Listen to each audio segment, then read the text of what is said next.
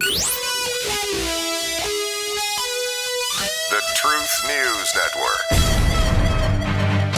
Prices out of control, threatening an end to fossil fuels, orphaning 400 million cars, millions of trucks, airplanes. Are we having fun yet? Every tick of the clock promising more misery as we bankrupt the middle class. Life as written by Harlan Ellison. Shake your head, take a deep breath, because you're with TNN, the Truth News Network. And with some light, here's Dan Newman. Let's see what we can do about answering some questions that you probably have this morning. Good morning, everybody. Welcome to the last day of this week, at least for TNN Live, Friday. I hope you've had a good week so far, and I hope you're looking ahead for a good weekend, full of good, fun things, so you can forget about some of the chaos that we all live in every day. We had a big week this week on TNN Live. Our audience grew. We had several special guests on. It's kind of fun when we all get together and we just speak through things that are on our minds, kind of clear our heads, getting ahead in those important things in my life and yours. And of course now, gosh, it's not hard to identify those important things anymore, is it? I mean, everywhere we look, there's something new, there's something unusual, something unexplainable. But isn't it good that we can all get together here every day for a couple of hours and we can think through and talk through those things and come up with some answers? And we don't know everything.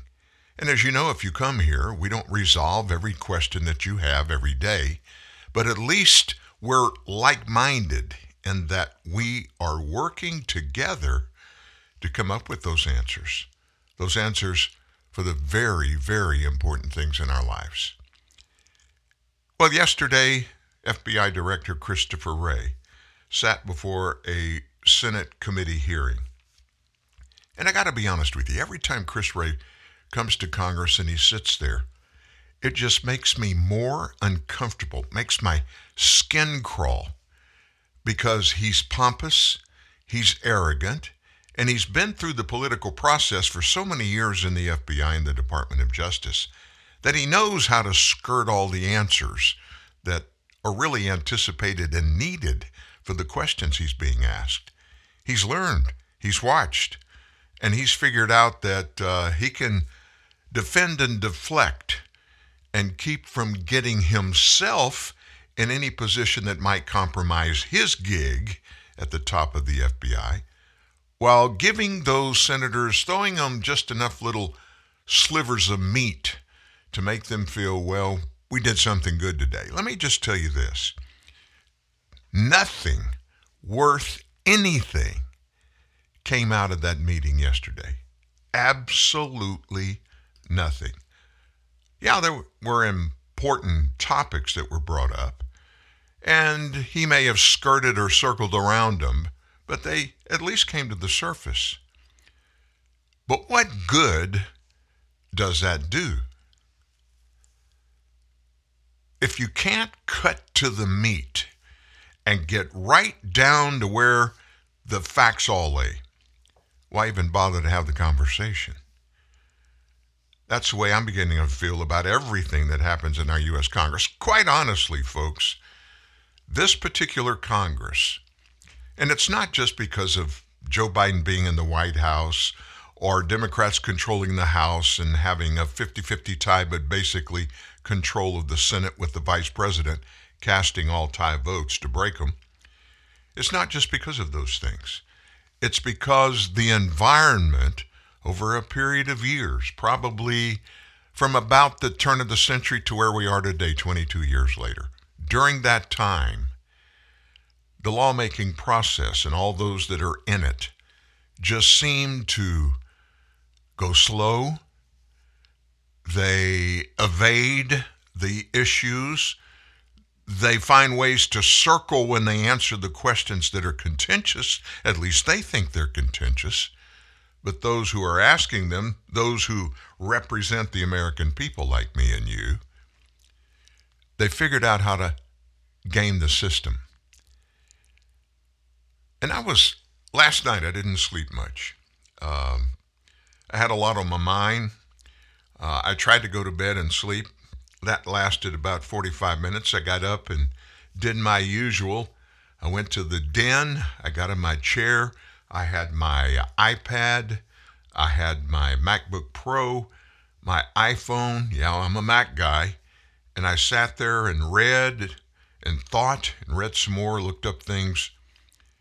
And let me tell you, I am beside myself today. Why, Dan? Because of the way the government process of the United States has been turned into a circus. There's no substance in D.C. Let me give you one example. Do you know what the United States Congress, especially in the House, what they have done that has basically destroyed the lawmaking process for us all? Regular order. Regular order. You know what that is? That's how Congress was structured to work. And it used to work that way, but it's no longer working that way. What is regular order? That's where when any lawmaker wants to present a bill, or even the skeleton framework of a bill, to be considered in the House of Representatives, every bill, every one of them, used to go through this process. Now, how did it work? Well, the House Speaker, the Speaker of the House, in this case Nancy Pelosi, everybody in her office and they get these bills submitted, and then she determines which ones can even be considered. And for the very, very, very few that she agrees to let go through the regular order process, which she basically doesn't even use anymore, and I'll explain why in a minute.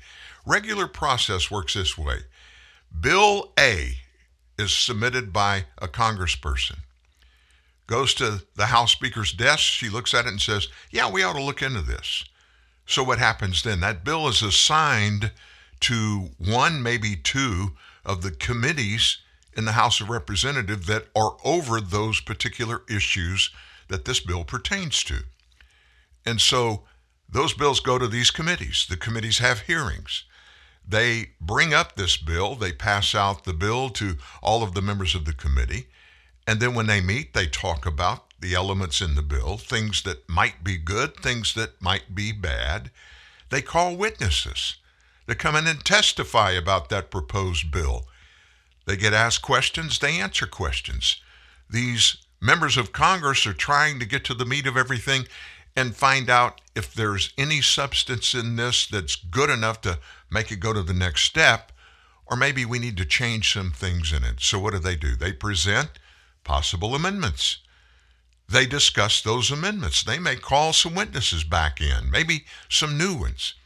And then the committee votes on each and every amendment that's discussed. When they get to where they feel like they've gone as far as they can in the structure of it, the chairman will say, we'll bring it to a vote. And so they vote on whether to allow that bill to go to the next level. If it does, it goes back to the House Speaker. The Speaker then determines when it's going to go to the full floor for that process that just happened in the committee to happen in front of all of the 435 members of the House of Representatives. Now, what does that all sound like? Man, it sounds like it's complicated. It's really not. And let me tell you why. Any piece of legislation, if it ever reaches a president's desk to be signed into law, is important enough to beat it to death to get facts, to find out if the elements in each and every one of these bills that's presented are good for the American people. How do we do that? We elect people to sit in these committee and subcommittee meetings to look at pending legislation. That process used to work. But regular order, they don't even think about it anymore. Do you know how rare it is for a proposed bill to go through that process where it's torn apart? Every sentence is examined. Every principle that is represented in any piece of legislation is debated. It never happens. It never happens.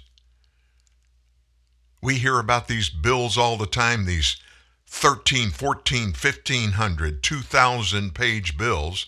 They're given to members of the Congress on an afternoon. Those bills haven't gone through regular process. They haven't been to any committee. Where'd they come from? Somebody, some member of Congress's office, they all got together and pieced it together and put it together. Hush, hush, hurry, hurry, get it done. They put it together. Nobody has looked at it. Nobody has broken it apart and discussed the pieces that are within it. So members of Congress get it on an afternoon. They have to vote on the floor the next day for that bill. And I guess the ultimate explanation of how that goes was when the House Speaker herself, Nancy Pelosi, remember back in the Biden-Obama years, the Affordable Care Act came up. It was a massive bill. It eats up, even to this day, hundreds of billions of dollars of taxpayer money. Did it go through regular order? No, absolutely not. Not even anything close. Nothing happened with that at all. And she was asked about it when she got up to take a victory lap. Because we've got the bill, we've got the health care bill that will fix every bit of health care issues in the nation for every American. Well, Miss Speaker, yes, you in the back there, ask your question. Can you tell us what's in the bill? And she kind of chuckled. Well, we've got to pass the bill so we can know what's in the bill. Years ago, when I heard her say that, it struck a chord in my brain, and here's what immediately came across my mind. Congress is broken. It doesn't work. And so what has happened, literally, those 535 people, 100 of them in the Senate, 435 of them in the House, they rule our lives through laws that start there and end up at a president's desk, who's ever in the White House, to sign into law. When they're signed into law, then they're executed. Whatever the details within those bills that have become laws dictate, that's what happens. And I would venture a guess. This is not an accurate research number. I have no idea where to go to get accurate numbers, but I will tell you this, a huge majority, a massive majority of this kind of stuff that happens every day, every week. When those are passed, and those that make it to the president's desk and are signed into law, looking back at the content of those, examination of the content of those that have been passed, upon doing that, 70 to 90% of the stuff that's in those bills was never even examined. It was thrown in there last minute. Some member of the House of Representatives that need to pay back a buddy in his district, he knows this thing's being created surreptitiously down in the bowels of the Capitol, and I'm exaggerating there. But the context of what I'm saying is this. They throw all kind of stuff in it.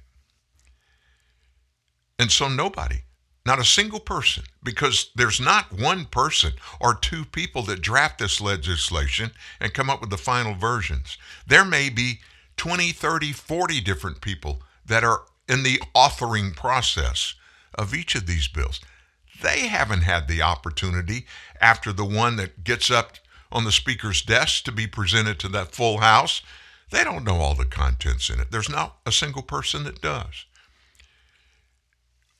That means that probably every single piece of legislation that is substantive, and when I say substantive, I'm not talking about coming up with a name for a post office, which is something that comes through the House of Representatives. I'm not talking about those. I'm talking about these massive spending bills that are just shoved down the throats of the American people with very little discussion. But what those bills do when they're passed, they soothe the issues in many of the campaign contributors to those congressmen and women who voted for this to pass. And it ends up in law. And so they get a pat on the back. Attaboy. Thanks for getting this done. How much of these bills today are that? If you really knew the percentage, we'd be sick. We'd be nauseated. We can't believe that kind of stuff is going. Let me give you an example. We don't have a special guest today, by the way, but what I would love is for you to weigh in. Let us know what you think about the topics we're discussing today, and even this one. 1-866-37-TRUTH. That's 1-866-378-7884. Let me give you an exact example of what I'm talking about. You know, the big contentious piece of legislation for the last couple of weeks is the big, whatever they want to call it, inflation buster bill. That's what they try to make us think it is. Well, it looks like, and it has for a long time, that it's going to come right down to the line, and we're 50-50 in the Senate. The House has already passed it, or they've passed a version of it. It comes down to somebody on either side of the aisle has got to flip. Republicans entrenched. Democrats entrenched. But there's a couple of Democrat senators that threw their hands up and said, hey, wait a minute, I need to think about this. I need to get some more information about it. Who would that be? Joe Manchin from West Virginia, Kyrsten Synema from Arizona. Those are two very reputable thinking members of the United States Senate that sometimes, often as a matter of fact, they don't agree with their fellow Democrats. Joe Manchin was the cross bearer for weeks on this because he made it very clear. I'm not for passing a bill that's going to raise taxes on anybody or is going to increase our inflation. He said that over and over and over again for weeks and weeks and weeks. And remember, I told you, this was going on. Nobody had seen a copy of the bill. You know why? Because it hadn't even been written. What they do is they prepare a one-page bullet point list, they being the Democrats. And they just talk about and want you to think that this is all that's in the bill, what's in those bullet points. And the bullet points are the things that really sound good to everybody. And so a week ago, not until a week ago, did the content of that bill come out. Manchin was, nope, can't go for that. Synema hadn't made up her mind. And then the other thing is, if they're going to pass it, it can only be done in the Senate this time on this bill through reconciliation. I don't want to go into the ins and outs of that, but if it's a normal bill, when it comes to the floor and the question of whether we're going to consider this bill and even allow it to be discussed in the Senate, it takes 60 votes. Well, you've got 50 Democrats, 50 Republicans. So that means for every bill the Republicans want to bring in, they got to get at least 10 of the Democrats to agree, or it won't even move forward. And it works the same the other way. So in regular order, here we go again, to get a bill to go to the floor of the Senate, got to have 60 votes. They can do through the reconciliation process. They can do a simple majority. But there are a bunch of Senate rules that make it very difficult to take a bill to the floor to even get a vote on it through reconciliation. And that's how we get to the 50-50 thing that I told you. You got to get at least a couple. If you're a Democrat, you got to at least get a couple of Republicans to come across and vote with you.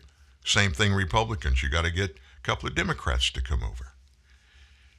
And then there's this thing, it's got to pass the parliamentarian. That's about money.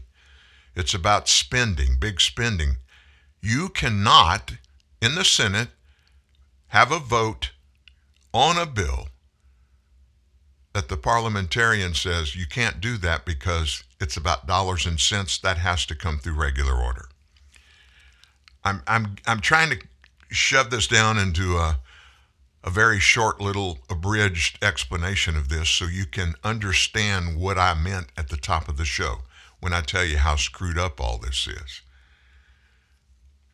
This bill is going to be voted on because overnight, Kyrsten Sinema, she said, I'm going to vote with those folks.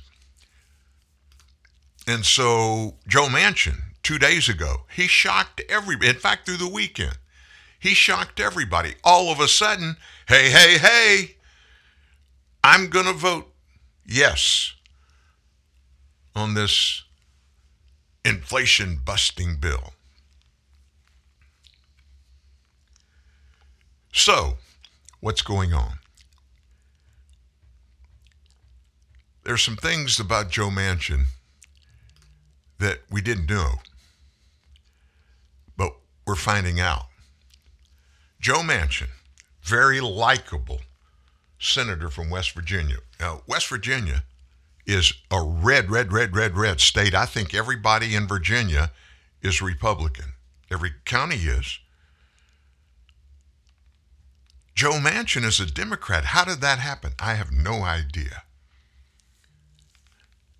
But you would think there would be bazillions of West Virginians that love Joe Manchin so much they ran to the bank to get money for his campaign. He raised a tiny fraction of his campaign funds in his last election from voters in his home state. Tiny. Out-of-state contributions and corporate donations make up the bulk of his fundraising. Listen to this. He received about $6.1 million from individual donors who gave more than $200 in aggregate to his campaign between January 21 and June 30th of 22. Now, this is coming from the FEC, Federal Elections Commission, so these are accurate numbers. Of that $6.1 million, only $65,000 in donations came from individuals that live in West Virginia. $6 million came from individuals in other states. He also got about $176,000 in small dollar donations, but it's unclear how much of that came from folks in West Virginia, since campaigns aren't required to report donor information on contributions under $200. So it's a good thing for Joe he's not up for re-election until 2024. And he's not even announced whether he's going to seek another term in the Senate.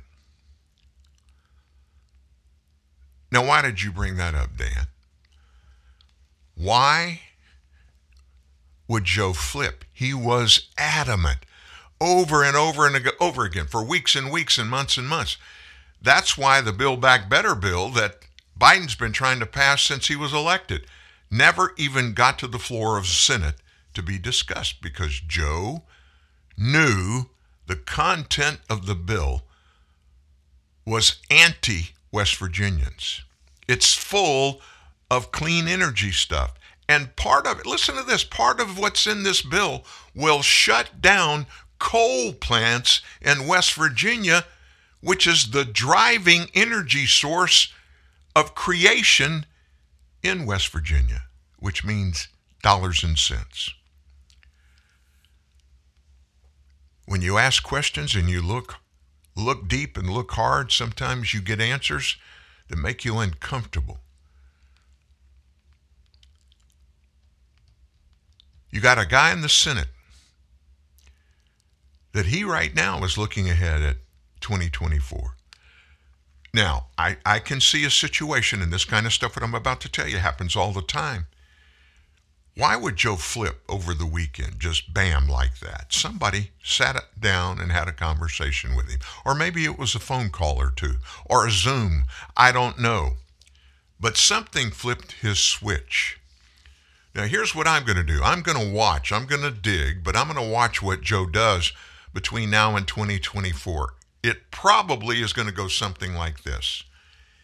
He's going to get a cush job in one of the lobbying firms on K Street around the corner from the White House, where most of the guys with his stature, a senator, a longtime senator, when they get pulled over to this, they bring so many contacts within the Congress for these lobbyists to come through and know they're going to get really good access to these lawmakers. Why? Because Joe Manchin, he knows everybody in the House and the Senate, and most of them like him.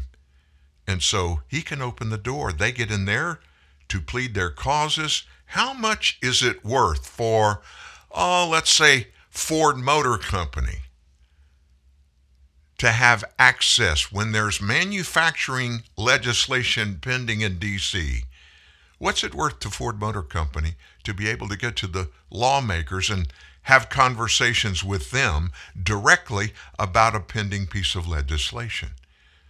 Somebody's got to open the door. Joe Manchin. Something happened to make Joe flip. And the contents of this bill make absolutely there's no way you can justify, especially overnight, there's no way that Joe Biden could get Joe Manchin to flip without something really, really big. Really big, especially with the damage this is going to do to the people of West Virginia. It's egregious. Roughly 30,000 full-time jobs, according to the Tax Foundation, will be lost in West Virginia if this bill is passed. So what about Kyrsten Sinema? Well, she overnight agreed to move forward with the social spending and tax bill. And she said the reason she did was because the Democrats made some changes to please her. I am pleased to report that we have reached an agreement on the Inflation Reduction Act that I believe will receive the support of the entire Senate Democrat conference, she said. The final version of the reconciliation bill, it's not going to be introduced until Saturday. She says it'll reflect the work and put us one step closer to enacting the historic legislation into law.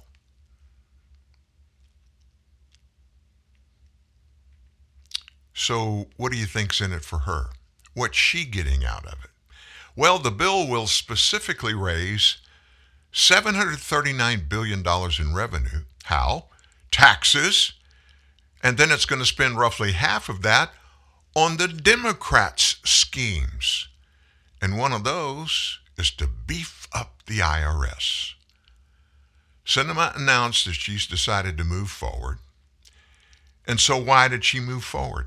Well, she says it's because they took out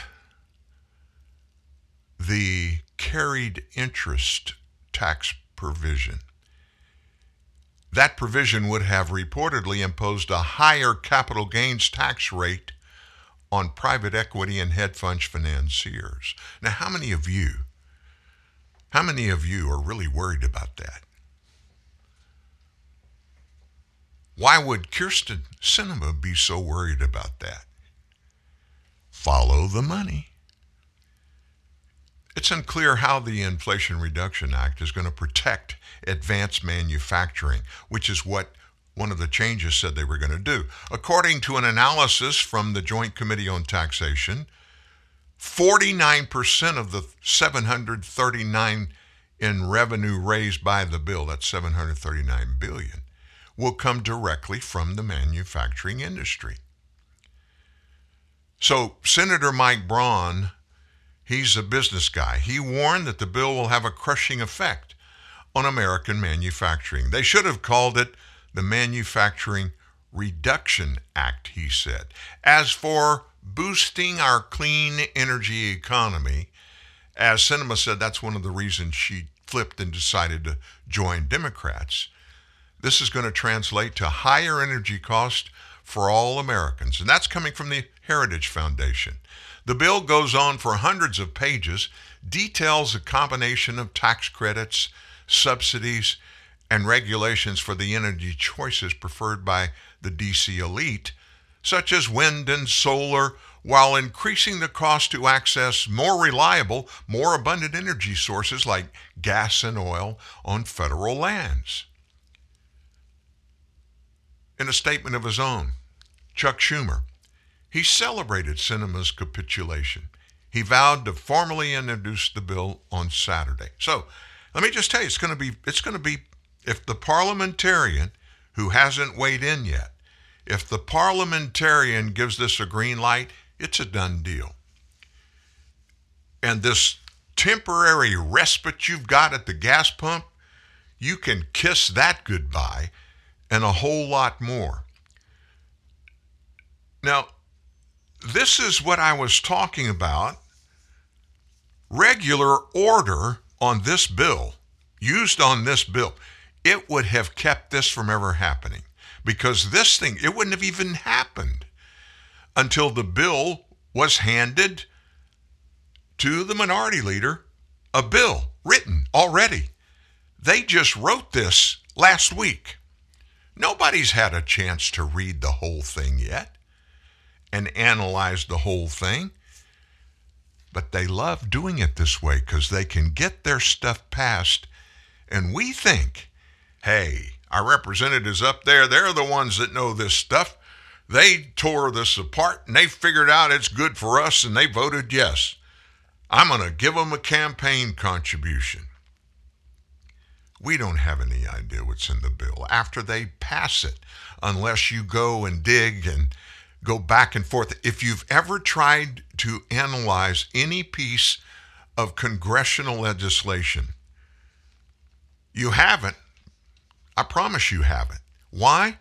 Because every paragraph in a 1,000-page bill, within that paragraph, it refers to another bill or another section of another bill that if you want to find out what the details of this bill are, you got to go dig that one up. And there are hundreds, if not thousands of those included in every piece of legislation now that comes up for a vote.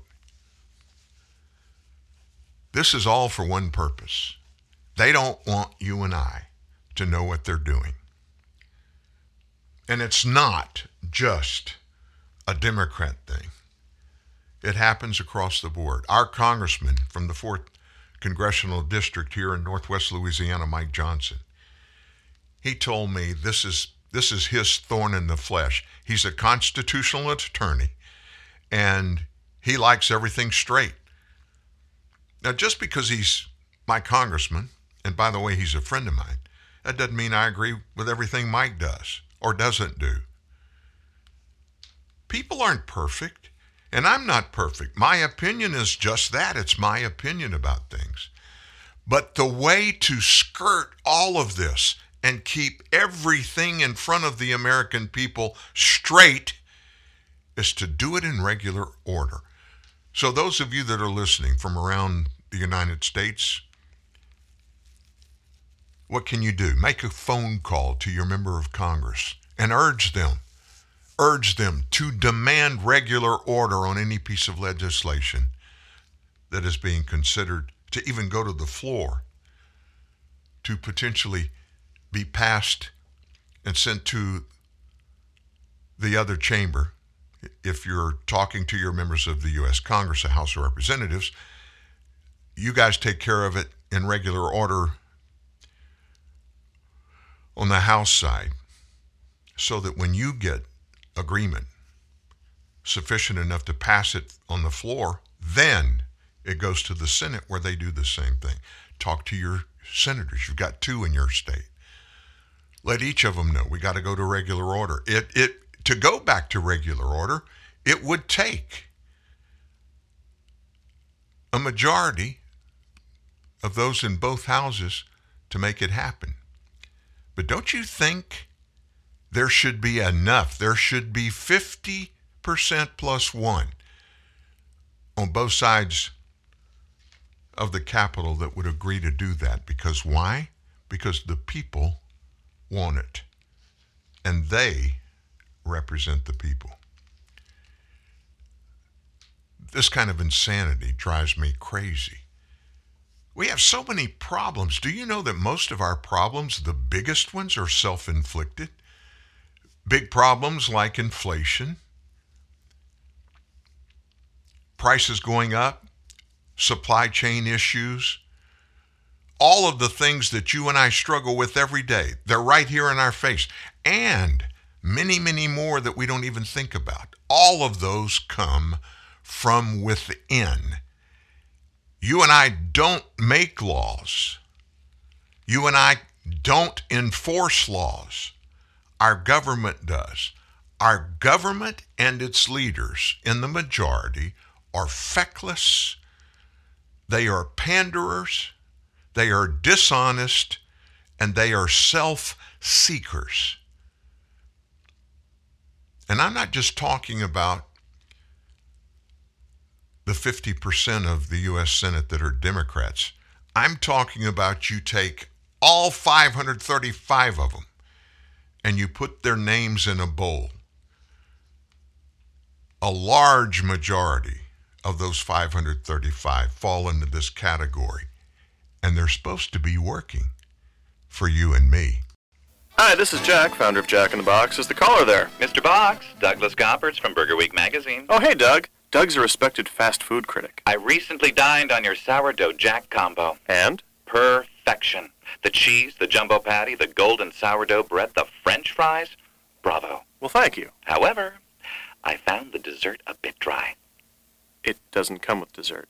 The candy, the white round candy with the happy face. Was it wearing a scarf? Yes, I believe it was. Rosy cheeks? Fuzzy earmuffs? Yes, that's it. Douglas, you ate a holiday ball. We're giving one away free to customers who buy a sourdough jack combo. But they're not for dessert. They're for antennas. Or a pencil. Right. Well, that's going to improve your score dramatically. Excellent. Few things bring as much joy as the delicious taste of Coca-Cola. Like your first time camping or falling in love on a blind date. And now, our new Coke bottles are sip-sized and made from 100% recycled materials. So every bottle can live on to create more memories. That's endlessly refreshing.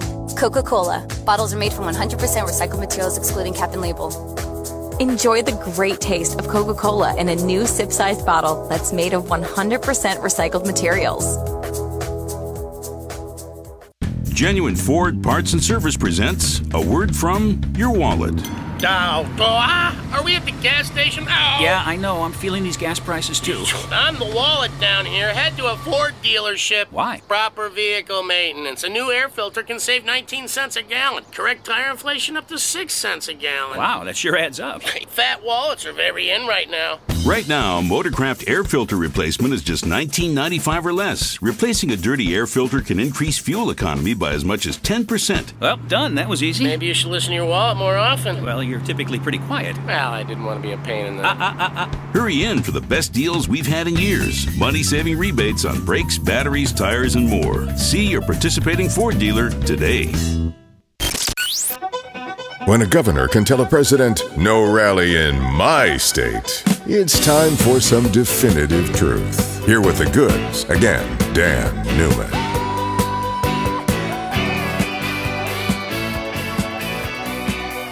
Happy Friday to all of you.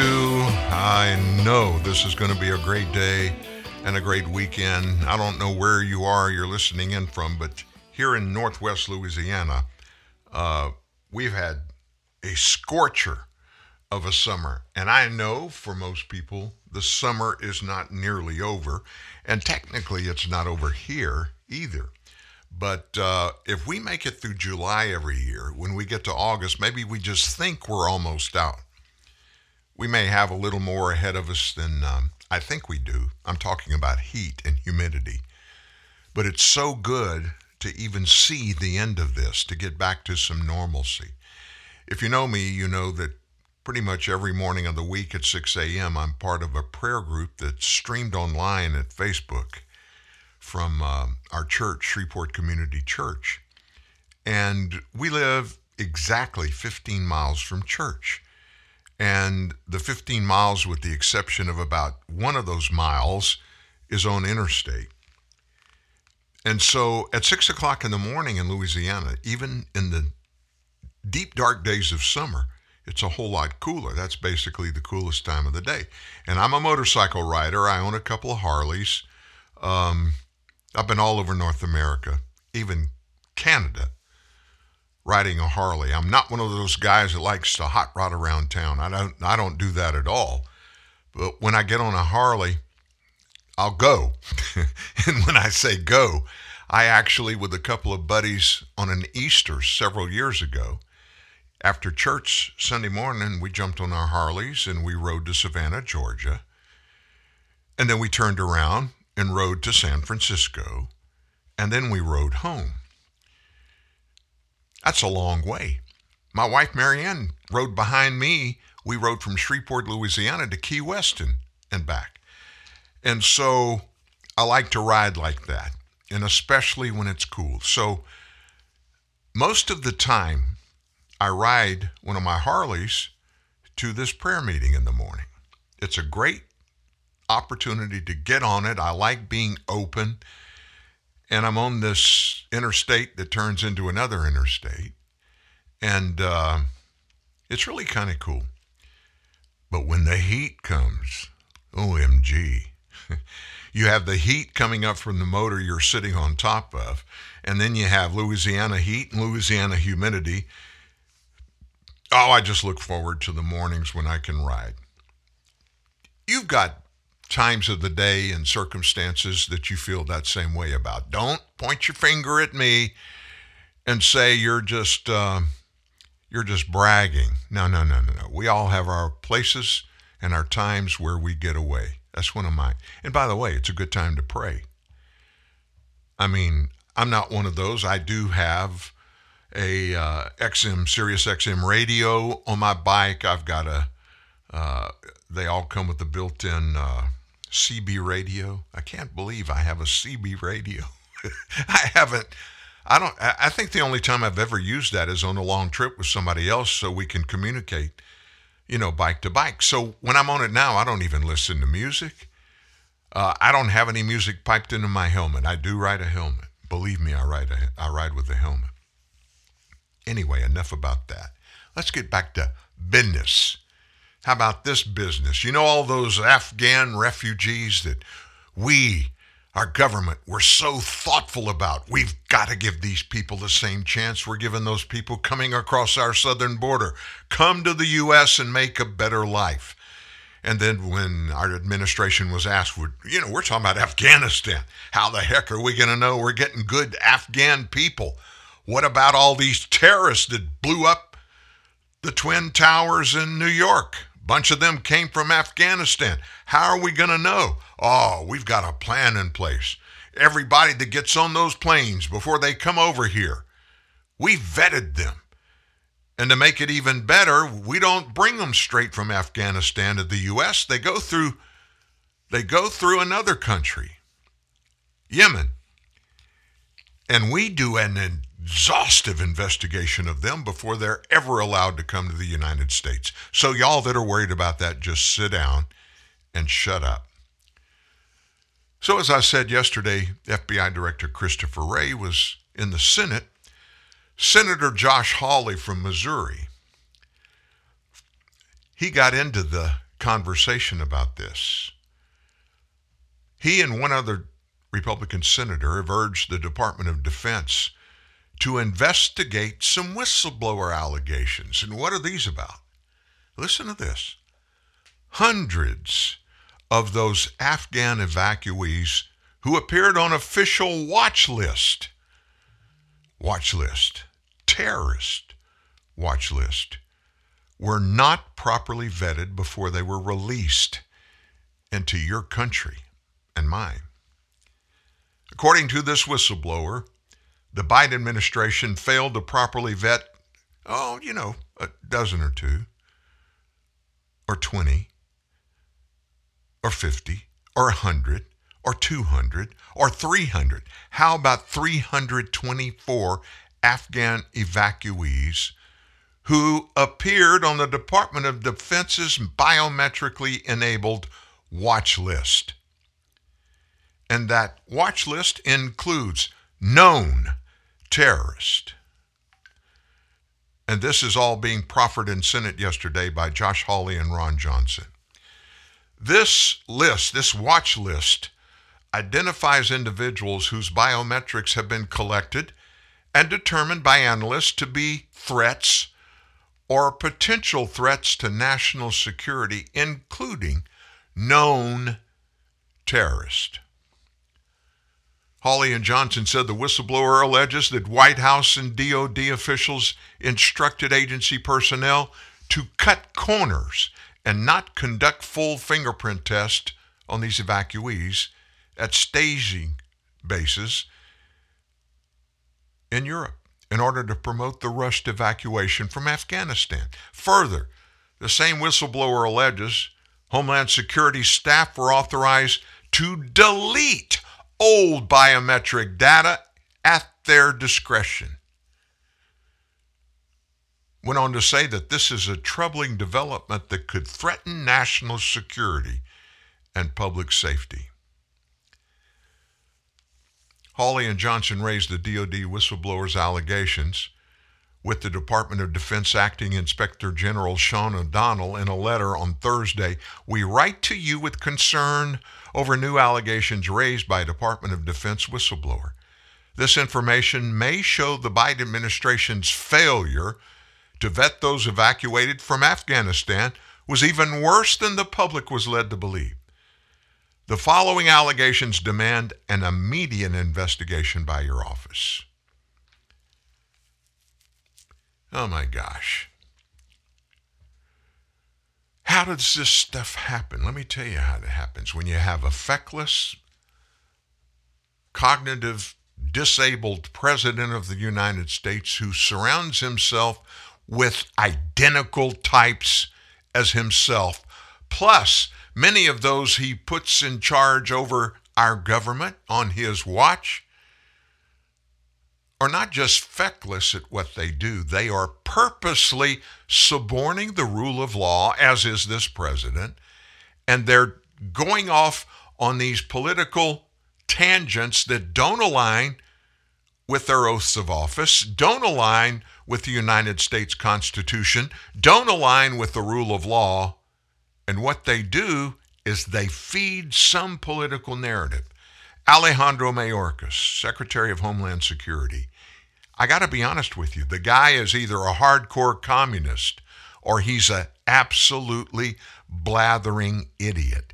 He does not give one rip of care or concern about anything that is happening on his watch that is outside the rule of law, that he swore an oath to. He's an attorney, and he's an immigrant. One would think that somebody like that who did the process, went through the process to get to the United States legally with his family, would be thankful for the opportunity for himself and his family to do that, and would be proud to facilitate that process to be used the same way it was used for him. But no. Not only does Alejandro Mayorkas, not only are millions of illegals coming into our nation on his watch, and we just can't catch them all. No, that's not the fact. The fact is, in cahoots with the Mexican government on the Donald Trump administration watch, illegal immigration coming in from the south, the southern border, had become just a drip. How? We were building a wall. We were sending a message to Mexico and every part of South America, the Caribbean, Central America. The U.S. southern border is closed. And by the way, if you get there and you get caught illegally, you're going to be deported. You may be prosecuted. And then he cut the deal for all those that were fraudulently trying to come and claim for asylum here. What was happening before the Trump administration, during the 8 years of Obama and Biden, they were just letting them come in. They would sign a form, make their claim for asylum, couldn't be heard by an asylum judge, sometimes for years, and they promised to come back for that hearing. They never show back up. Trump had it down to a drip. Alejandro Mayorkas, on the behest of this president, they obliterated all of that. They did away with the Remain in Mexico. They did away with that restriction that was passed regarding COVID-19. Anybody coming in that we don't know their COVID status, they were immediately removed. They ignored all that, and here we are. Both of these men are violating federal law every day. Now, what does that mean? That's treason. At the level that they're doing it, it is treason. Each of these men needs to be immediately removed from office. Well, Mayorkas isn't in office. He was appointed. He needs to be fired. He needs to be prosecuted. Joe Biden needs to be impeached immediately. Every day, the dangers from this that we're talking about right now are growing in intensity, and the ability for these people to reap great harm across our nation. Folks, this wasn't happening at this level when those terrorists came into the United States legally, by the way. They were here legally. And they killed 2,900 Americans the day that the Twin Towers fell. This landscape of terrorists that now are in parts of our country, we have no idea where they are. Joe Biden didn't put the process together. Nobody below him put the process together. So you know, with all that happening, it was a concerted effort. It was agreed upon. Bring them in. Flood the southern border. Let's get as many illegals here in the country as we can. So then we can change our government to something that we think is better, which is going to be top down, totally. We're going to flip the power structure that has worked so well in our nation, part of the Constitution. Government of the people, by the people, and for the people. We're going to flip that around. Government of the people. That's all that's going to be there. And we're in charge. That's what it's all about. So, Christopher Wray, FBI director, he's at Congress, and he's getting grilled. I got to be honest with you. I've watched him in many hearings before Congress, and he's pretty smooth. Pretty smooth. And so Ted Cruz, when it came time for him to talk to Director Wray, he talked to him, among other things, but he talked to him about the events of January 6th and those involved. Congress has now heard from numerous law enforcement officials that there is significant evidence that the January 6th attack on the Capitol was premeditated, planned, and coordinated. And you just had an exchange with Senator Klobuchar where you, if I understood you correctly, expressed the FBI's view that it was indeed planned and coordinated. I recognize this is an ongoing investigation and that you're still learning the details, but at this point, what do we know about the planning and coordination that occurred surrounding the January 6th attack? So I guess let me step back and say, first thing is there are sort of three groups of people involved in January 6th. The first group, the largest group, the group we need to spend the least time talking about is peaceful, maybe rowdy protesters, but who weren't violating the law. Then there's a second group, think of a reverse pyramid, a second group that is people who may have come intending to just be part of peaceful protests, but either swept up in the motives or emotion or whatever, engaged in kind of low-level criminal behavior, trespass, say, on the Capitol grounds, but not breaching the building. Still criminal conduct, still needs to be addressed, but more on the fly, in the moment, opportunistic. The third group, the smallest group numerically, but by far and away the most serious group, are those who breached the Capitol grounds, who engaged in violence against law enforcement, who attempted to disrupt the members of Congress in the conduct of their constitutional responsibilities. And of those, some of those people clearly came to Washington, we now know, with plans and intentions to engage in the worst kind of violence we would consider domestic terrorism. And so some of that coordination appears to have been coordinated travel, coordinated meeting up, coordinated in terms of what kind of gear they might be wearing or bringing with them, that kind of thing. Again, ongoing, obviously ongoing, much more to come. But often in an investigation, law enforcement follows the money. Is there evidence at this point of coordinated funding prior to January 6th, providing military equipment, providing communications equipment, or the like? Certainly, that's a topic that we're looking at. I don't know that there's anything I can say right now in terms of funding or coordinated funding. There's been considerable discussion at this hearing also about the Norfolk report. At the time, how credible and reliable did the FBI consider the Norfolk report as an actionable piece of intelligence? Senator, my understanding is that our folks at the time viewed it as raw, unverified, and therefore of unknown reliability information. But because of the level of detail that was in it, and some of this is art, not science, unfortunately, in the world of intelligence, the judgment was that given the press of time, given the specificity in it, even though it sounded somewhat aspirational in nature and was unverified, the smartest thing to do, the most prudent thing to do was just to push it to the people who needed to get it. And as I said, that happened three different ways. You had a conversation with Senator Grassley about the death of Officer Sicknick, and there obviously is considerable interest and concern in the Senate and across the country as to the circumstances of Officer Sicknick's death. There have been conflicting reports about the circumstances of his death.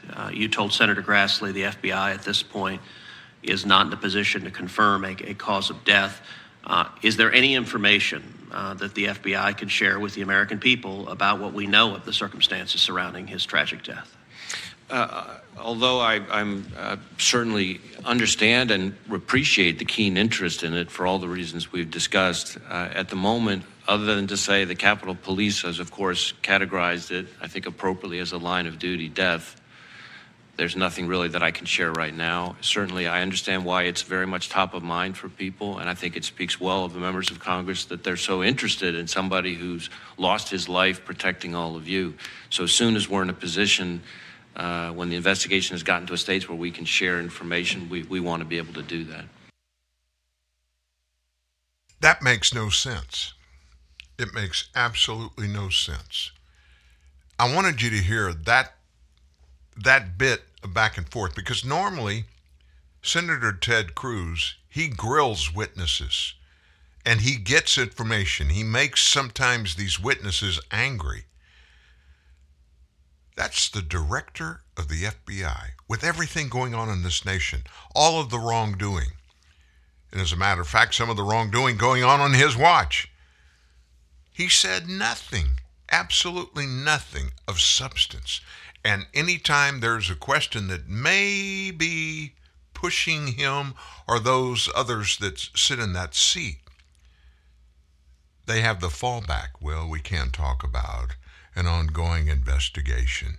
We're gathering details, Senator, and it's an ongoing investigation. So I promise you, as soon as we get to the point where we have all the facts in front of us, we'd be glad to come back and visit with you about those. But right now, we can't talk about that.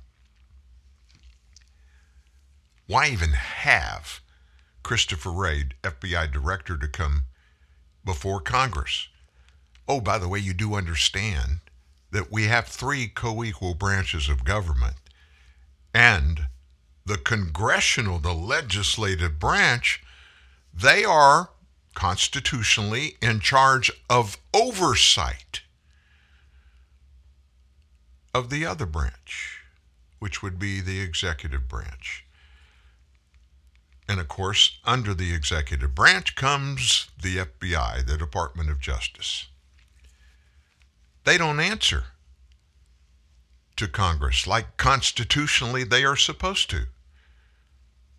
And nobody holds them accountable. Why? Because they're the executive branch, and it's them that have the ability to investigate and hold somebody legally liable for anything. Congress doesn't.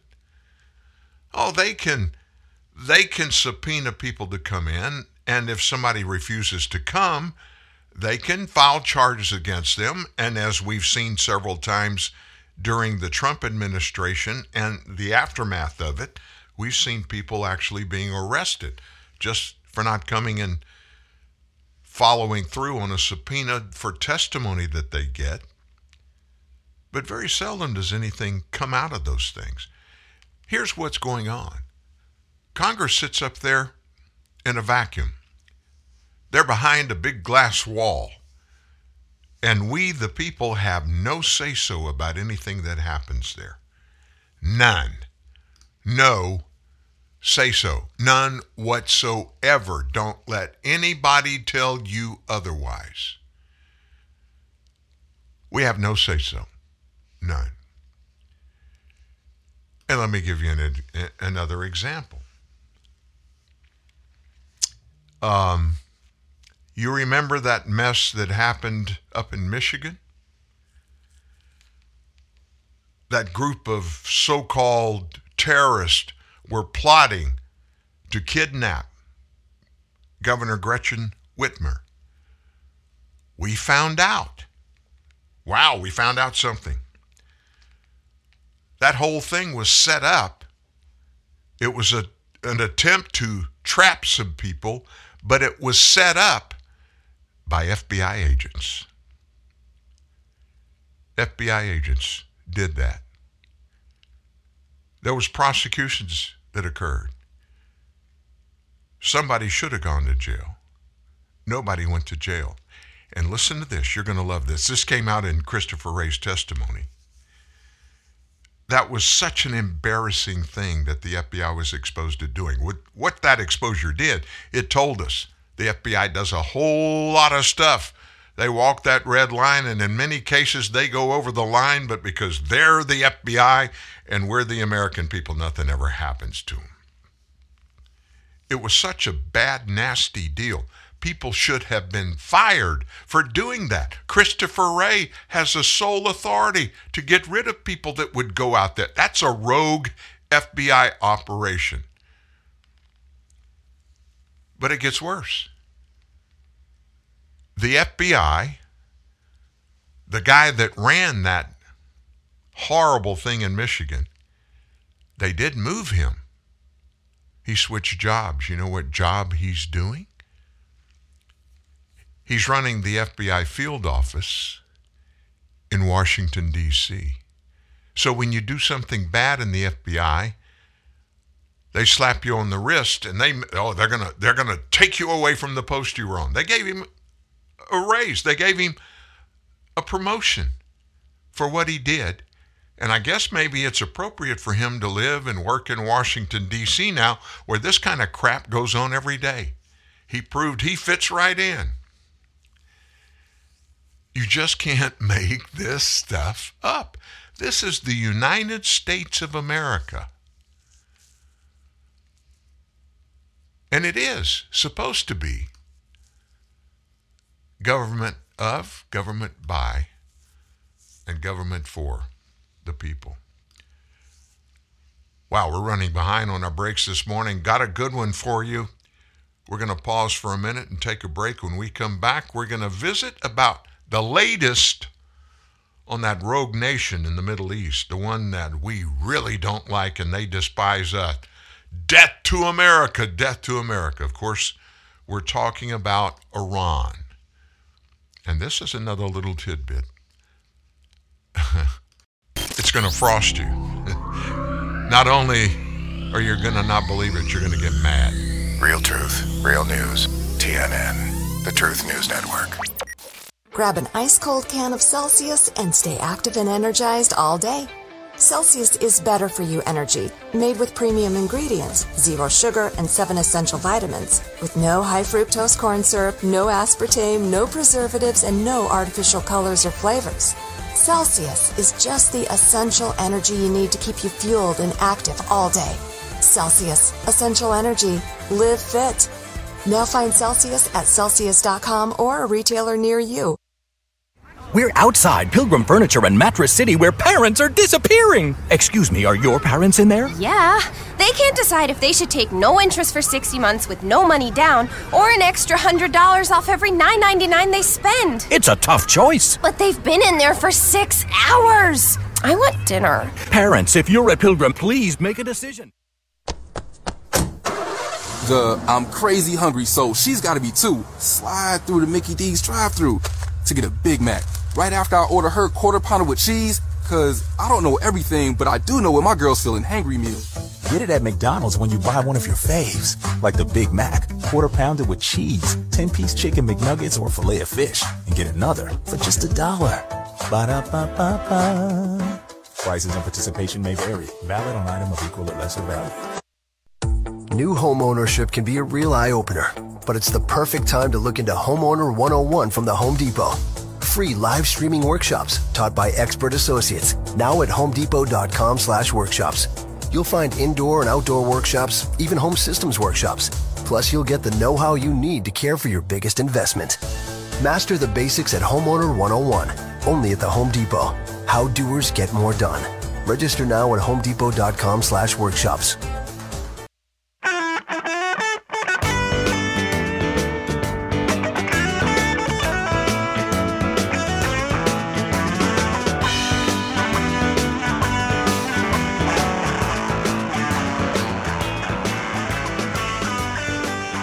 You know, I'm getting text and even some emails from a bunch of people. All of a sudden, it's ganged up. People are saying, look, when I miss a show live, how can I get it later? I'm just going to run through the process for those of you.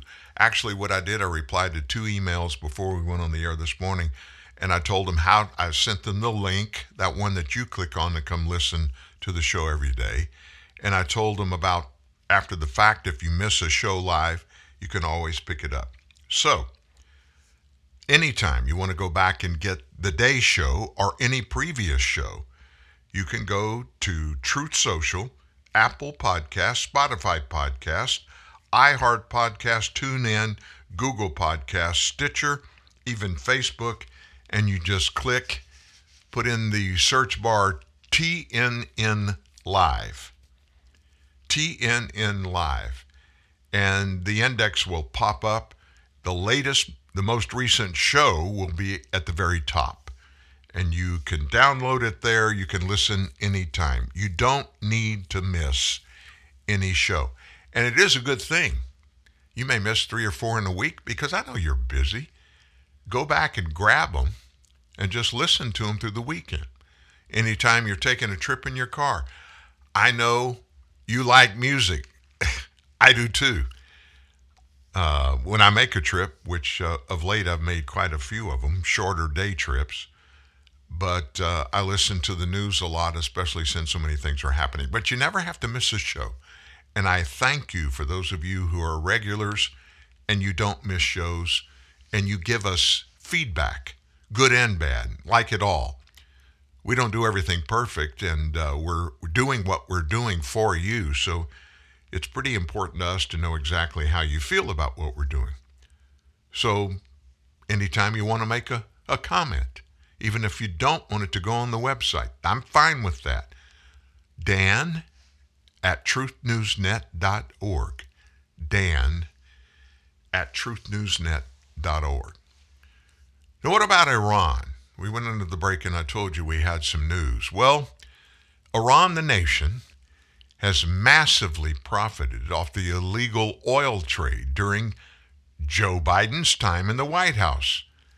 They've raked in a whopping $44.7 billion in sales, while they're laughing at the weak American president and his sanctions. The Islamic Republic has aligned itself with our foremost enemies. Who would those be? China, Russia, North Korea, Syria, Venezuela, and even others. Selling them its oil, Iran selling them their oil. That's according to figures published by United Against Nuclear Iran. From the time that Joe took office through June of this year, Iran made its massive sales of oil primarily to China, which is also mocking U.S. sanctions. You do understand that both of those nations are sanctioned by the United States. They don't give a rip. They thumb their noses at us, at this president. Export revenues between March of 21 and March of 22 from oil, gas, and related products totaled $39 billion, compared with $22 billion for the previous year. That's up 77%, and it's an extra $17 billion. This drastic increase in revenue is not surprising when you look at the increase in oil exports that have occurred under the Biden administration. This is the result of terminally lax sanctions enforcement. Why have them, folks? Why does our government even put sanctions on any other country if they're not enforced? And Biden's methods of containing Iran, he tells us he's got them right where he wants them. It's laughable. He originally imposed looser sanctions on the Islamic Republic and has all but ignored enforcement. He's trying to resurrect that 2015 nuclear deal. He's openly appeased the Islamic regime. He's urging it to sign a new deal that will, in essence, remove all sanctions, including those that pertain to the oil trade. Now, here's the part of this whole thing. And I go back to that 2015 deal, the big deal that they signed surreptitiously. I thought those kind of agreements had to be signed off by the U.S. Congress. No. This administration is just thumbing their nose at Congress and saying, you know what? It's not a treaty. A formal treaty has to go through the congressional process. It's an agreement that we're making. And so Barack and Joe, they parlayed their thoughts in that and $150 billion US dollars that they gave to Iran. If the U.S. lifts sanctions on Iran to seal the deal on that lame nuclear deal, the Iran-China oil trade could reach approximately $60 billion a year. China made a mockery of the credibility of our sanctions programs and emboldened rogue actors across the world to follow suit to do the same thing. Under the Trump administration, Iran's foreign currency reserves were nearly wiped out. Under Biden, they've increased tenfold. The U.S. refused to enforce its sanctions even while Iran was continuing to advance its nuclear program and its regional terror attacks. The result? Iran's economy revived. Thank you, Uncle Joe. The Iranian leadership does not feel pressure to finalize the nuclear deal. Hey, they don't need it. It's working for them right now. They're already enjoying the benefits of the effective sanctions relief. The fact that the Biden administration can't even manage a return to that notoriously weak nuclear deal is evidence of the sheer diplomatic malpractice carried out by Joe and his entire administration, particularly Secretary of State Antony Blinken. Iran and China are massively increasing their emergency oil stockpiles, while Joe Biden depleted ours to its lowest level. Listen to this. It's lower now than it ever has been, at least in the last 37 years. Not a wise idea when war with China is looming. And by the way, Joe sold from our strategic oil preserves 6 million barrels of oil to China. Because of the bad publicity surrounding oil stockpiles and Iran's blatant flouting of sanctions, our president is now beginning to issue new ones on the Islamic Republic's oil trade. On Monday, the State Department announced it is designating a number of entities for their role in, quote, facilitating illicit transactions related to Iranian petroleum. So who do these new sanctions target? Iran's Persian Gulf Petrochemical Industry Commercial Company, as well as 9 other entities, some of which are based in the United Arab Emirates, Hong Kong, and Malaysia, that the U.S. claims facilitate Iran's illicit oil trade. The Biden administration asserts it's going to issue sanctions until Iran signs the nuclear deal. The rogue nation is not impressed with what it's calling bullying. Americans should not think that they can gain concessions at the negotiating table with these actions and should abandon such act of bullying. That comes from Iran's foreign minister. The U.S. has been sincere in pursuing a path of meaningful diplomacy to achieve a mutual return to full implementation of the JCPOA. That's the big Barack Obama and Joe Biden deal. What does all this mean, folks? It just illustrates further how horrible the governing of our government is. There is no foreign policy consistent coming out of Washington, D.C. This president doesn't understand foreign policy. He thinks just because he got the title, President of the United States, that all these world leaders, I met with them all. When I was in the Senate and when I was in Barack's White House for 8 years, I got to interact with all of these nation leaders. We're buds. They all love me, and we're just going to sit around and sing Kumbaya, and everybody's going to agree to do the right thing, and then we're going to go home and everything's going to be okay. I know that may sound trivial and stupid to say, but show me some other proof that proves that kind of stuff is not happening in Joe Biden's world. Robert Gates again, former CIA director, former Secretary of Defense. He's now, I think, the president of Texas A&M. Years ago, I think when he was CIA director, he made the statement, Joe Biden in 50 years has never made a good foreign policy decision. And he still hasn't. Now, he still hasn't. That was mine. It wasn't Bob Gates.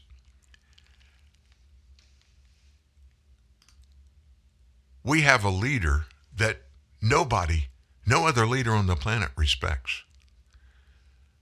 No other leader on the planet thinks that anything is going to be done to hold them responsible for anything they do wrong as it pertains to involvement in any way with the United States.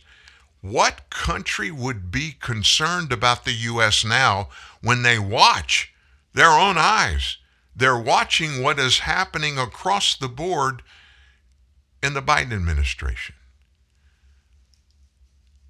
Look at all the laws we have here.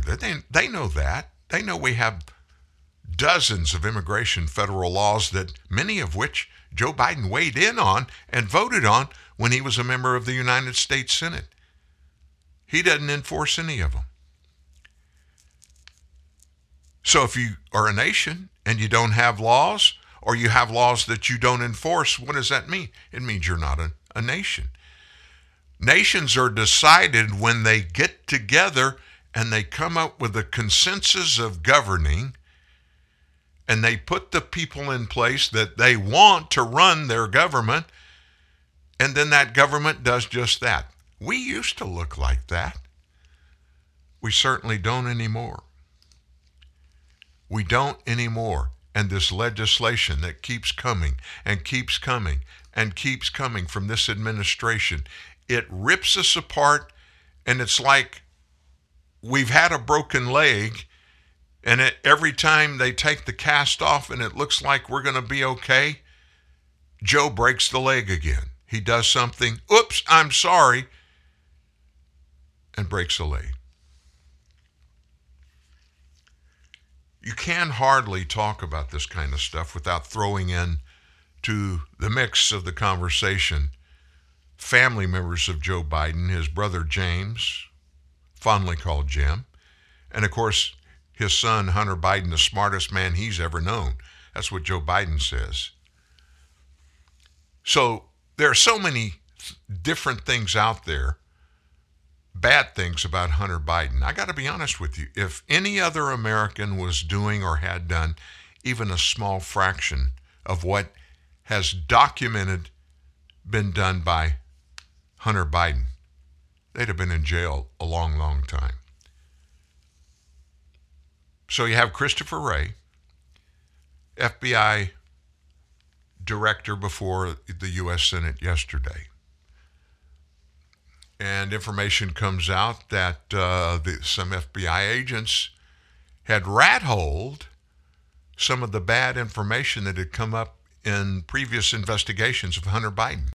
Here now is James Trusty, former DOJ prosecutor. So, James, good to see you. What's your take on this story and this report that the DOJ and the FBI are burying dirt on Hunter Biden? Well, it's very worrisome. I mean, look, the starting point's a greater context, Sean, and that is we had this stretch of FBI leadership being unbelievably politicized with Jim Comey, Andy McCabe, Peter Strzok, Lisa Page.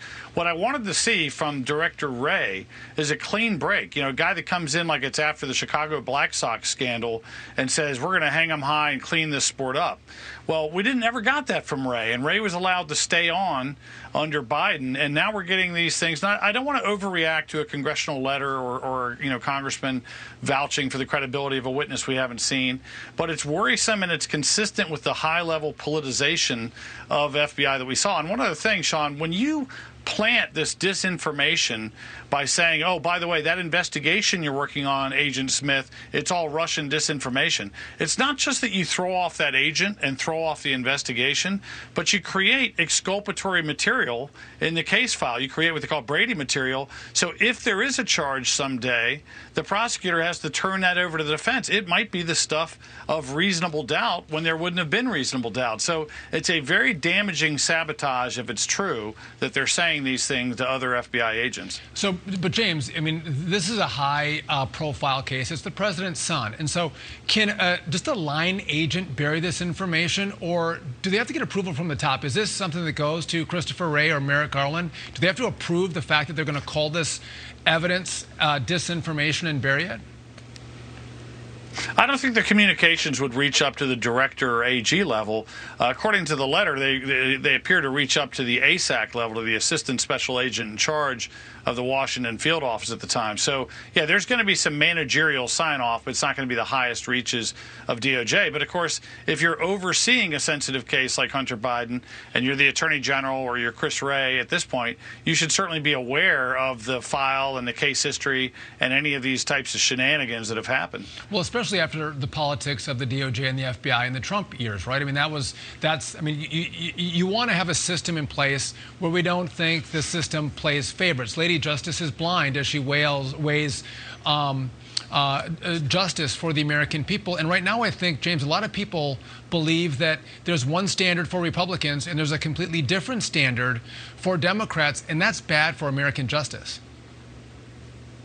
Yeah, absolutely. I mean, well put. And look, think of it this way. You hear this Attorney General, even recently, completely invested in January 6th, saying things like, nobody is above the law, we're a rule of law nation. That's great. I agree with that concept. But he doesn't seem to be able to bring himself to use the same phrasing when he's talking about the Biden family. And that's the big integrity test we're going to see. Does this Attorney General let the investigation, does this FBI let the investigation progress to its natural conclusion, or are politics trumping justice in this era? You know, it feels like this. There's a two-tier system. As an observer of the institutions, if you're in charge, James, how do you clean this up? How do you bring credibility back to our federal law enforcement, whether it's the FBI or the DOJ? Yeah, I mean, look, it's not going to be overnight, and a lot of it's going to be what you do, not what you say. So you don't want to have an attorney general that says, I want to use the Patriot Act against parents that protest CRT in Virginia. You don't want to have an attorney general that focuses almost exclusively on civil rights and doesn't seem to invest heavily in street violence. And as I said about January 6th versus the Biden family, a lot of it's in the doing.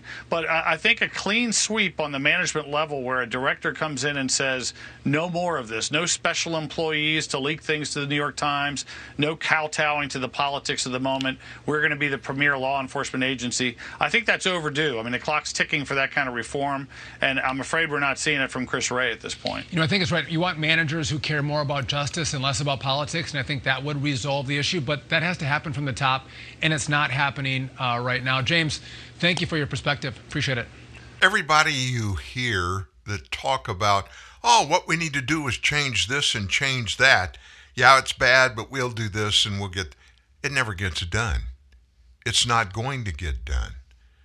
They, being the leftists that are anti-democracy or anti-rule of law, that are for big government and despise a people-run government, every one of them are getting their way now in government. Christopher Wray, FBI director. I mean, we've just talked about several things here that continues to happen on his watch. You know he knows about all of these things, but yet he denies. Or he says, that's an ongoing investigation. We can't discuss details. Poppycock. Seriously. They don't give a rip. They like the way it's going, and they don't want it to change. And let me say this. It's not going to change under this president. None of it is. In fact, it's going to get worse and worse and worse.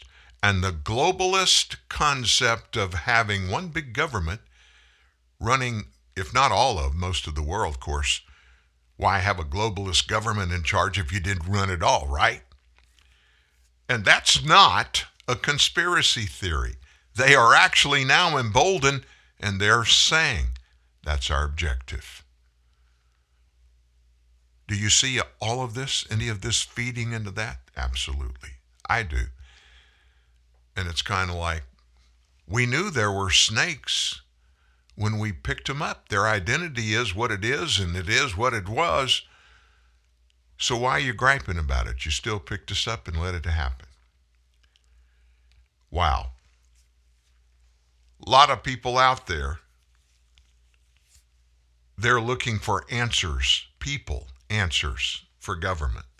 Liz Cheney, she made a point. She brought in somebody, a heavyweight, yesterday. In just a minute, you're going to hear about that. Also, we are going to talk about the Donald Trump, as it pertains to elections. We got a half hour left. Don't go away. Hi, it's Jamie, Progressive's Employee of the Month, 2 months in a row. Leave a message at the... Hi, Jamie. It's me, Jamie. I just had a new idea for our song about the Name Your Price tool. So when it's like, tell us what you want to pay, hey, hey, hey, and the trombone goes, blah, blah, blah, and you say, we'll help you find coverage options to fit your budget. Then we just all do finger snaps while a choir goes, savings coming at ya, savings coming at ya. Yes? No? Maybe?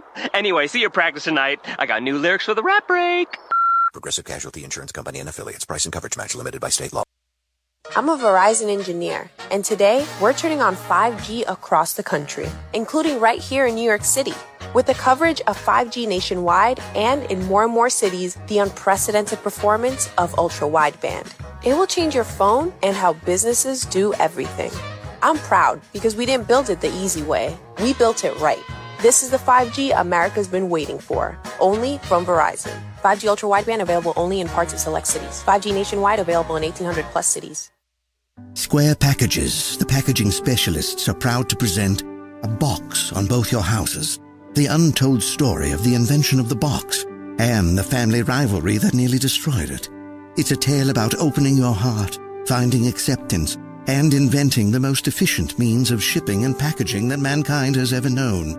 Proving that to find what's in your soul, you have to look outside the box and into another box, which is a house, your home. And that truly is the greatest box of all. Tune in every Wednesday at 8 for this once-in-a-week time television event, A Box on Both Your Houses, presented by Square Packages, the packaging specialists. You're fighting back the tsunami of ignorance with Dan Newman, TNN, the Truth News Network. Well, those of you who are here every day, or at least most of the days, you're in trouble. You can't say, I didn't know about that, so I went ahead and voted for this person. You come here, you get educated, you get facts with which you can make clear, consistent, and honest and righteous choices, especially when it comes to elections. Before we do the Dick Cheney thing, talking about the kingmaker, Donald Trump, his endorsements. I mean, the rhinos in the Republican Party, they're gnashing their teeth every day. And the Democrats on the left, they're looking at what's going on with Trump's endorsements and they're scared. Listen to this. After the primary elections the other night, Trump is 172 to 10. 172 of his endorsed candidates that are running statewide federal races this year. 172 of them have won their races. Only 10 have lost. And the numbers changed by 1. It's now 173 to 10. As Kerry, they were a little slow counting the ballots out there in Arizona, which they're used to doing that, right? Well, the results came in late. 173 to 10. Still got some pending races, 2 out in Washington, whose races are still awaiting results. Now, what does this tell you? A huge majority of Americans, and we don't know the real numbers. They could give them to us because I believe they really know, but they're scared to death to put them out there. A huge majority of Americans may not like Donald Trump personally, but they love what happened to them and for them in Trump's 4 years as president. That is something Democrats know nothing about. Well, they just pontificate about this one, whatever. Somebody sits around, it's like, hey, let's go out Friday night and go get some drinks. And they all go to the bar and they start drinking. And they get there about 7 o'clock and nobody eats. They just decide to drink and drink. And about 10 o'clock, you can imagine what the brain power is in the room. And they're talking about legislation, things that they need to do and why they need to do it. And so they start just, hey, I need this bridge over here in my district. Do you think we can stick that in a economic bill that we put before the Congress? Yeah, we can do that. And I made friends with this leader, this guy that's like the number 3 in charge down in Venezuela. And he asked me to do him a favor. It'll help most of the people in Venezuela.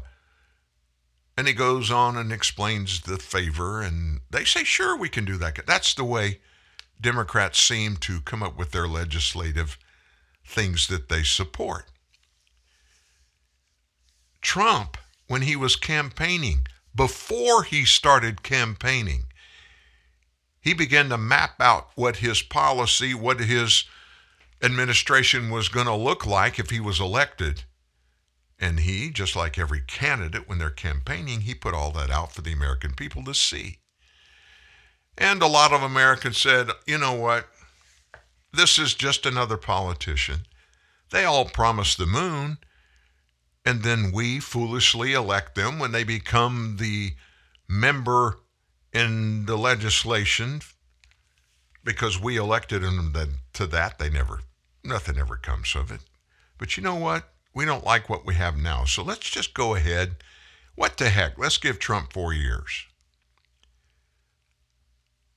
Almost everything Trump promised he was going to do that resulted in Americans in desperation picked him as our president. Almost everything he did. And the only things he did not do were those things that he didn't have the unilateral power to do. He had to get it through Congress. And even members of his own party wouldn't support it in Congress. And so they didn't get done. But that wasn't much. I don't care who you are. I don't care where you live. If you're listening in today and you're in the continental United States, your life was much better on anything and everything that had to do with our government during Trump's 4 years. Taxes, cost of goods, all of those things rolled in were better. You made more money. It was easier getting good jobs. More people were employed than ever before in the history of the nation. More African Americans employed than ever before. More women employed than ever before. More jobs were created. We had a jobs report come out this morning. It's a pretty darn good one if you look at it. The economy added 528,000 jobs in July, and unemployment fell to 3.5%. 528,000. Now, Joe Biden will say this. We added 528,000 new jobs during the month of July. That would not be true. They're not new jobs. We're still getting people that lost their jobs during the pandemic. We're getting them back to work. If this agency, the Department of Labor, that answers to who? Joe Biden. If they were honest, what they would do is they would break out the number and tell us how many of those 528,000 jobs that were added in July, how many of those were jobs of people that lost the jobs during the COVID pandemic, and how many, if any, are actually new jobs? And the answer to that, I'll tell you, you look around, there aren't any new companies opening up. There aren't. It's just not happening. But you have these hundreds of thousands of entities, business entities. What are they doing? They're finally getting people to come back to work. Those are counted by the Biden administration as newly created jobs. They're not. They're not.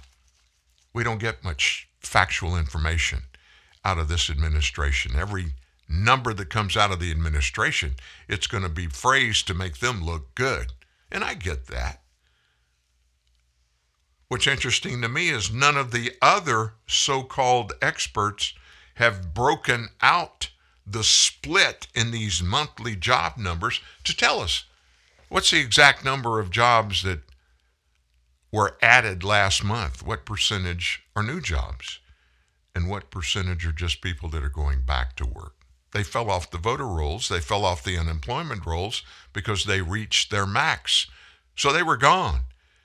Whenever they go back to work, hey, here's a quote-unquote new job. So what about Dick Cheney?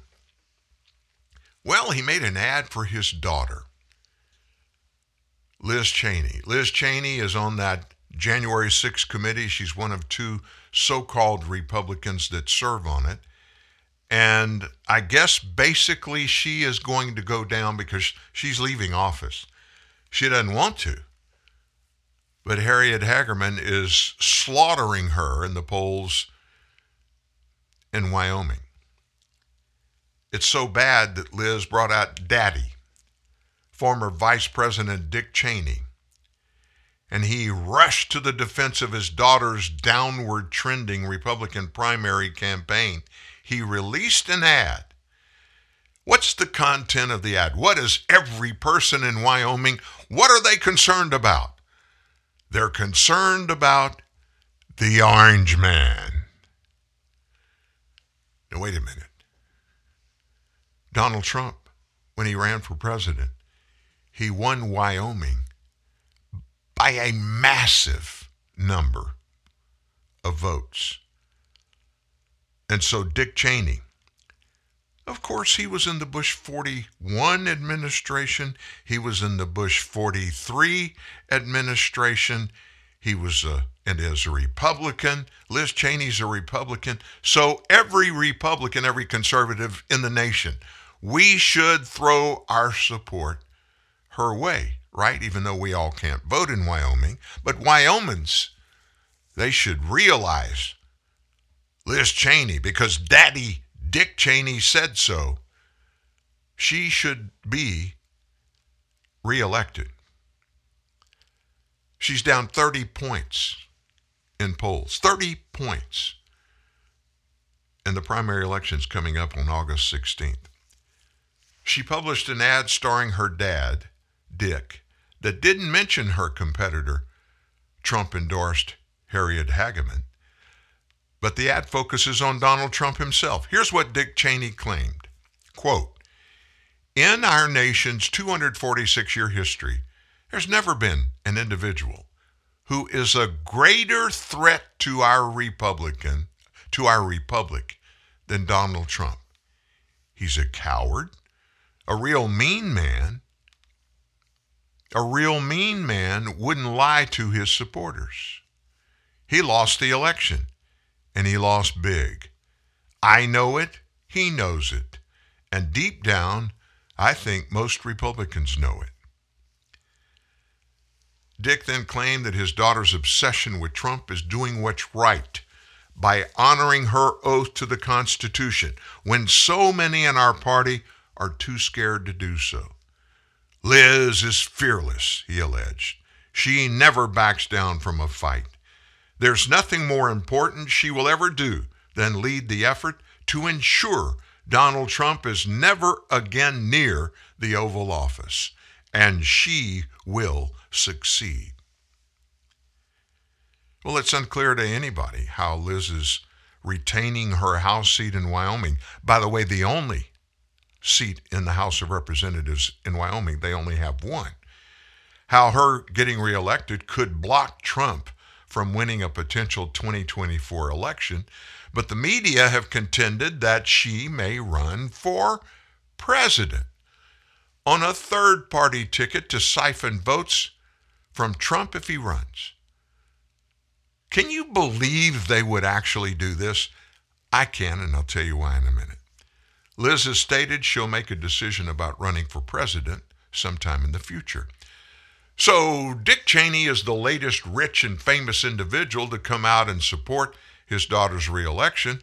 In recent weeks, Hollywood celebrities have endorsed Liz, and Hillary Clinton and Barack Obama donors have given to her campaign. Hillary and Barack donors are giving campaign dollars to Liz Cheney. She has also solicited votes from Democrats to overcome her deficit polling with state Republicans. She is aligning herself with Democrats. And it also goes to this January 6th committee, which has sought to investigate the January 6th incident without focusing on the alleged FBI informants at the Capitol. Liz Cheney's one of 10 Republicans who voted to impeach Trump. If she loses the primary, only 3 impeachment Republicans are going to remain in office. Liz Cheney has lost Wyoming. Liz Cheney doesn't live in Wyoming. She doesn't represent us. Harriet Hageman said, she doesn't represent our values. Cheney's position against Trump and America First hadn't gone over very well with Republicans across the nation. She's excommunicated according to the Wyoming Republican Party. And most Republicans in Wyoming, are no longer recognizing her as even being a Republican. According to predicted odds, Cheney has only a 2% chance on the dollar of winning. Trump-endorsed Hageman is favored by 99 cents on the dollar. Polling also shows Cheney well behind Hageman by 30 points. The big story is Liz Cheney is going to get beat. That's Brad Coker, managing director of the polling firm Mason-Dixon Polling and Strategy, reflecting on a primary poll released in June. It's a foregone conclusion. Now, I'm not going to say anything more about Liz Cheney. I'm going to talk about her dad just for a second. I was a diehard Bush 41 and Bush 43 supporter, primarily because they were the Republicans that ran.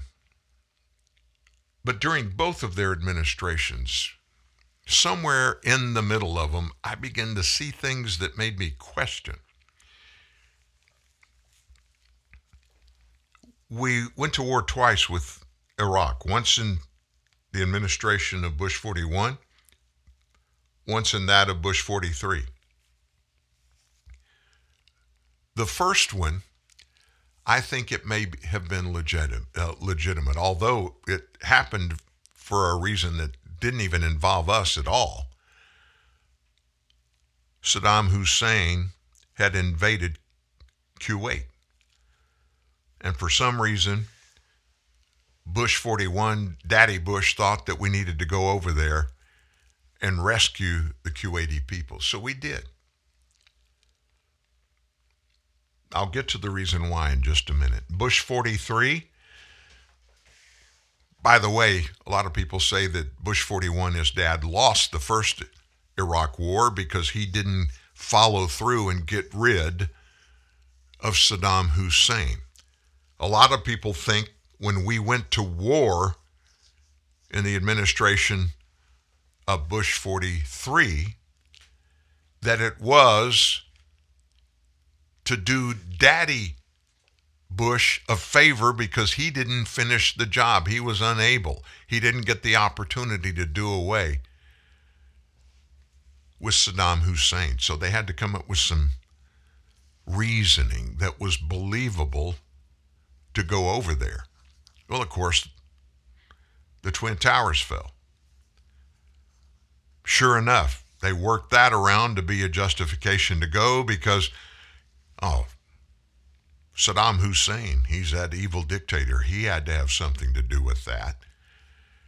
And then to sweeten the pot, they started screaming and hollering, there are weapons of mass destruction scattered all over Iraq. Saddam Hussein has those. We got to go in there and stop him from getting those things enacted and using them against people around the world. And so in both wars, thousands of American men and women go over there, and they gave their lives and died for those causes. There were no weapons of mass destruction. They didn't find them. There were none. Was Saddam Hussein a bad guy? In many ways he was. But let me tell you something that'll blow your mind. Do you know when Saddam Hussein was the leader of Iraq, the Christian church was thriving across Iraq? There were Christians, they were adding in number, churches were opening all over Iraq. And Saddam Hussein left them alone. Even though he was a devout Muslim, he left them alone.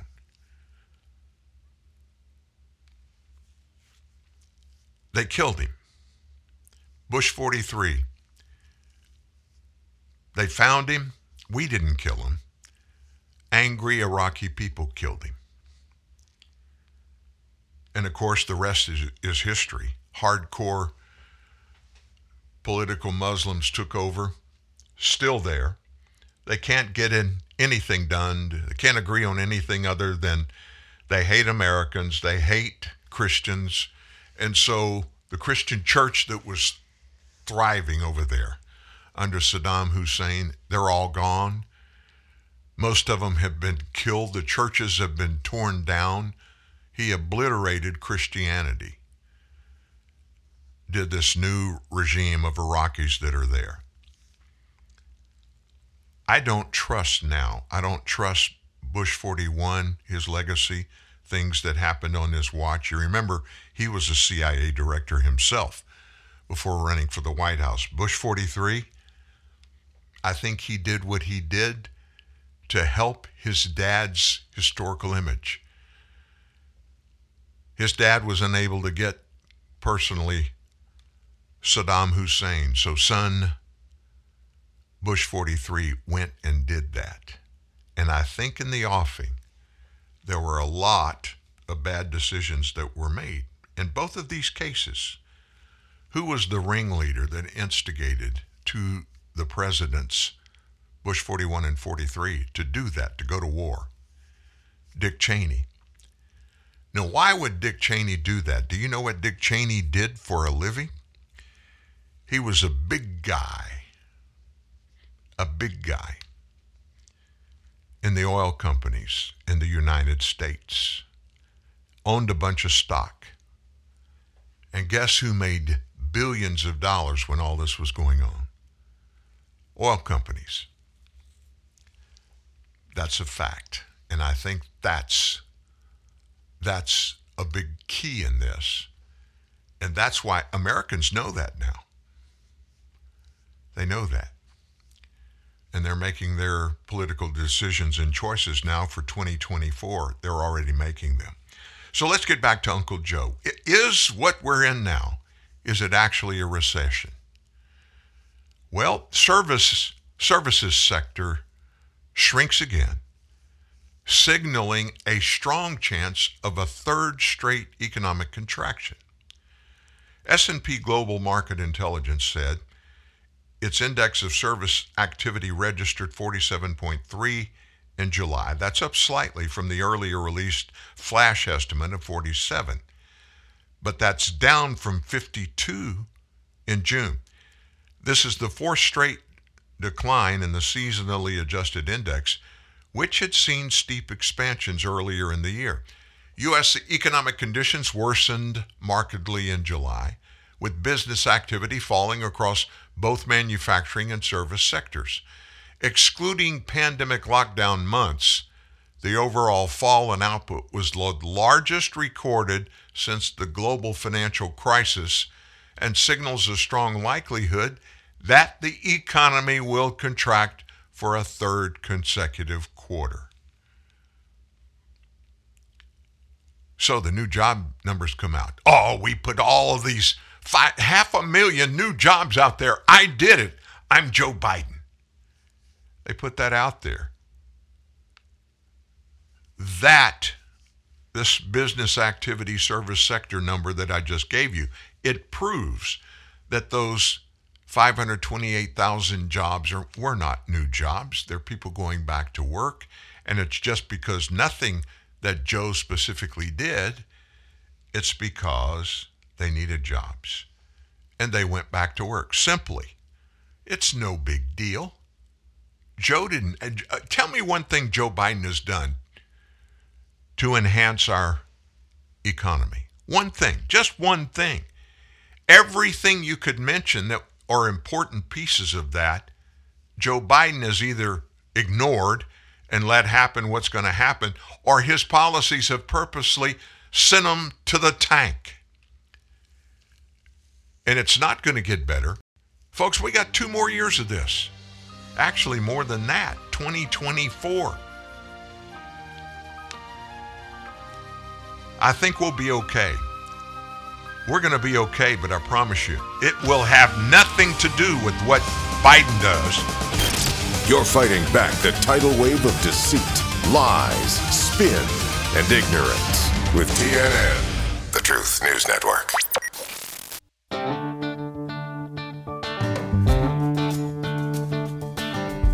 Long live the courageous, the tenacious, the ones who push forward and give back.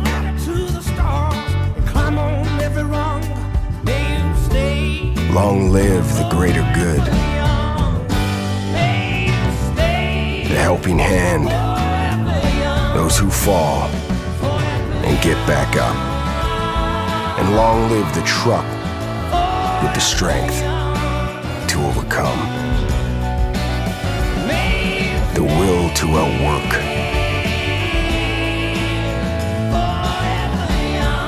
And the commitment to outlast them all. Ram, proven to last.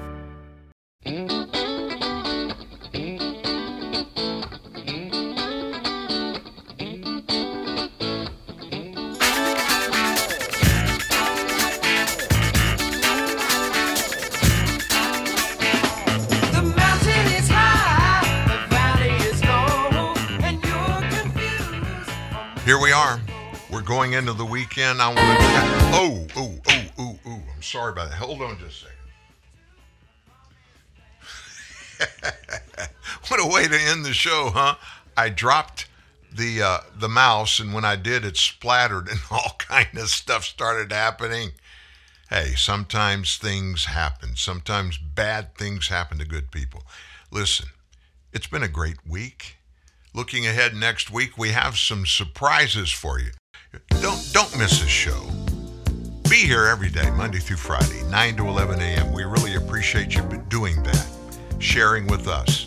Don't forget tomorrow, our annual big offering, our most read show story every week, bullet points.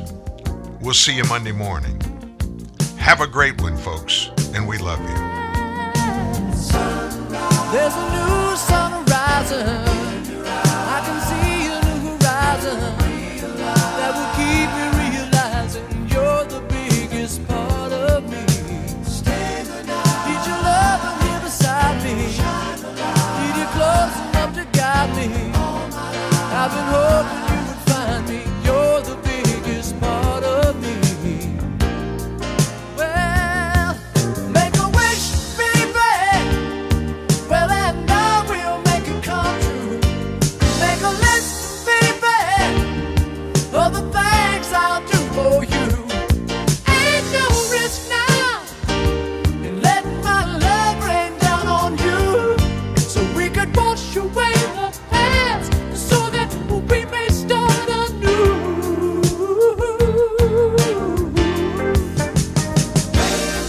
Rising up on my shoulder, getting better as we roll her. All I wanna do is hold her. She's the life that breathes in me.